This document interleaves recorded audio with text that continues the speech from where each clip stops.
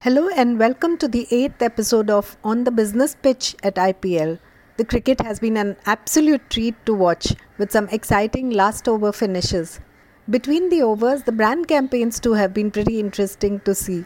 But for a winning campaign, is a contextual reference to cricket really necessary? I'm joined by Giraj Sharma, founder of Behind the Moon brand consultancy, who'll tell us about the hits and misses on the advertising pitch.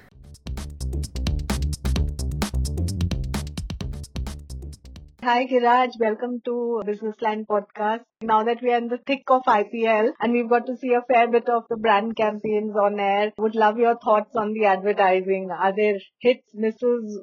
I think I'll begin with Cred, Chitra, because that's something that's taken up a lot of space. They've been advertising quite heavily on IPL. And I think from an Indian context, it is the first time that a brand has taken a celebrity and has rejected him during the ad as somebody who's not worthy of endorsing the brand. And that's a very expensive proposition and a very risky one. But the fact that I'm mentioning this and people are talking about this, I think they would say that they've been able to sort of fulfill the basic purpose of intrigue that they wanted to build up of the brand that they've been able to build up. Though it's not a very likable ad, but I think it serves that limited purpose, which may be the intent. Then, of course, I must say that we have to discuss the Dream 11 ad. I think it's a beautifully executed ad. The acting is superb. All the characters there, they've acted so beautifully well. The setting is so nice. But what is the brand connect with Dream 11 is something that one has not been able to sort of figure out. So you like the ad, you like what you see there, but there's no brand connect there. So therefore, I think that's a miss in my thing. And I am also slightly disappointed with the Dhoni ad for Oppo. It's a signature phone that they're talking about. I think the virtues of the brand ambassador, they want to link it to the qualities of the product. I think it's a very hard-working, very hard sell kind of thing. It doesn't come across so well. It's a golden opportunity that they had. I think they were on the right track. Somewhere they've missed it out in execution. Then, of course, I think one ad that stands out, which is PhonePe, which has Amir and Alia and other characters. Hats off to the execution of this ad. The attention to detail is so beautiful.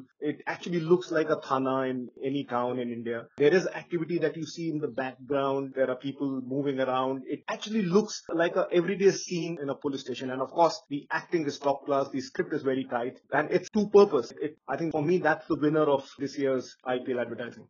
So PhonePe also scored last year really well. It did very well with its ads. And last year Swiggy had also done well. What do you think of the Swiggy ads this year? Last year I think Swiggy did very well. This time I think the messaging that they want to deliver is that we are hitting IPL post the lockdowns and when the home deliveries have actually stopped. So I think their purpose this time must have been that to tell the world that look, we are delivering and we are making good number of deliveries. And I think that is been the focus this year, and that point comes across very well. Of course, last year I think it was so beautifully embedded into the game, into cricket, that it had its appeal. Again, it's an ad which is very well enacted, and now they've brought in Raza Murad as the third character, which I think adds some weight to the ad. That limited purpose it serves. Of course, it is not at the same level as what they achieved last year.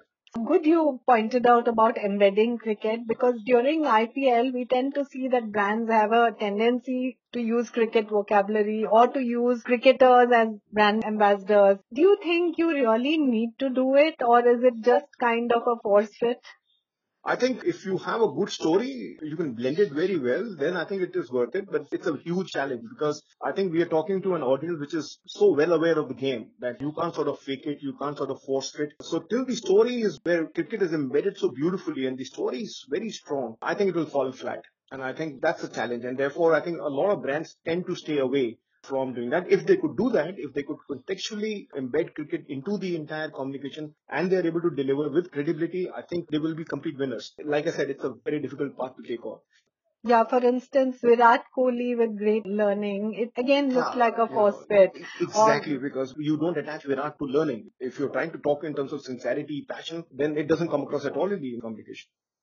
And what do you think of the gamification that some of the digital platforms do, using IPL? For instance, Zomato's gamification is very nice. Of course, it seems to have ended abruptly because of some issues with Google, but I thought that was brilliant. I thought last year was super because it was a very smart idea. It got people involved in the game. It actually piggy rode the fact that people are glued to the matches. And it is giving you one more reason to order. That if you order it on a 6, then you get so much of discount. If you order it on a bounty or somebody gets out. I think that was a fantastic instant trigger, which was making people do a lot of impulse buying, which I thought was a great thing. I think IPL has a lot of female audience, and therefore I think ordering food is the thing because everybody's busy watching matches. And at that time, if you get a trigger like that and an incentive to sort of order, why not? I thought that was a great thing that they've done last time.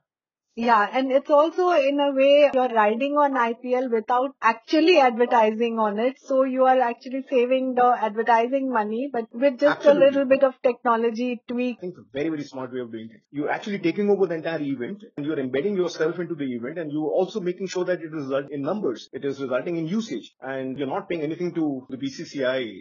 So given there seems to be some kind of a stalemate between now Google and these gamified platforms and one doesn't really know, but do you think they'll be back? Yeah, I think if legally they're able to sort those issues out amongst themselves and all clean, I think they would be back because it's a good idea. They can't let that drift away just like that. I think they would be very keen in getting back in. All right. Thank you so much, Giraj. That was quite an enjoyable conversation and hope to have more such chats with you. Lovely. Thank you so much, Chitra.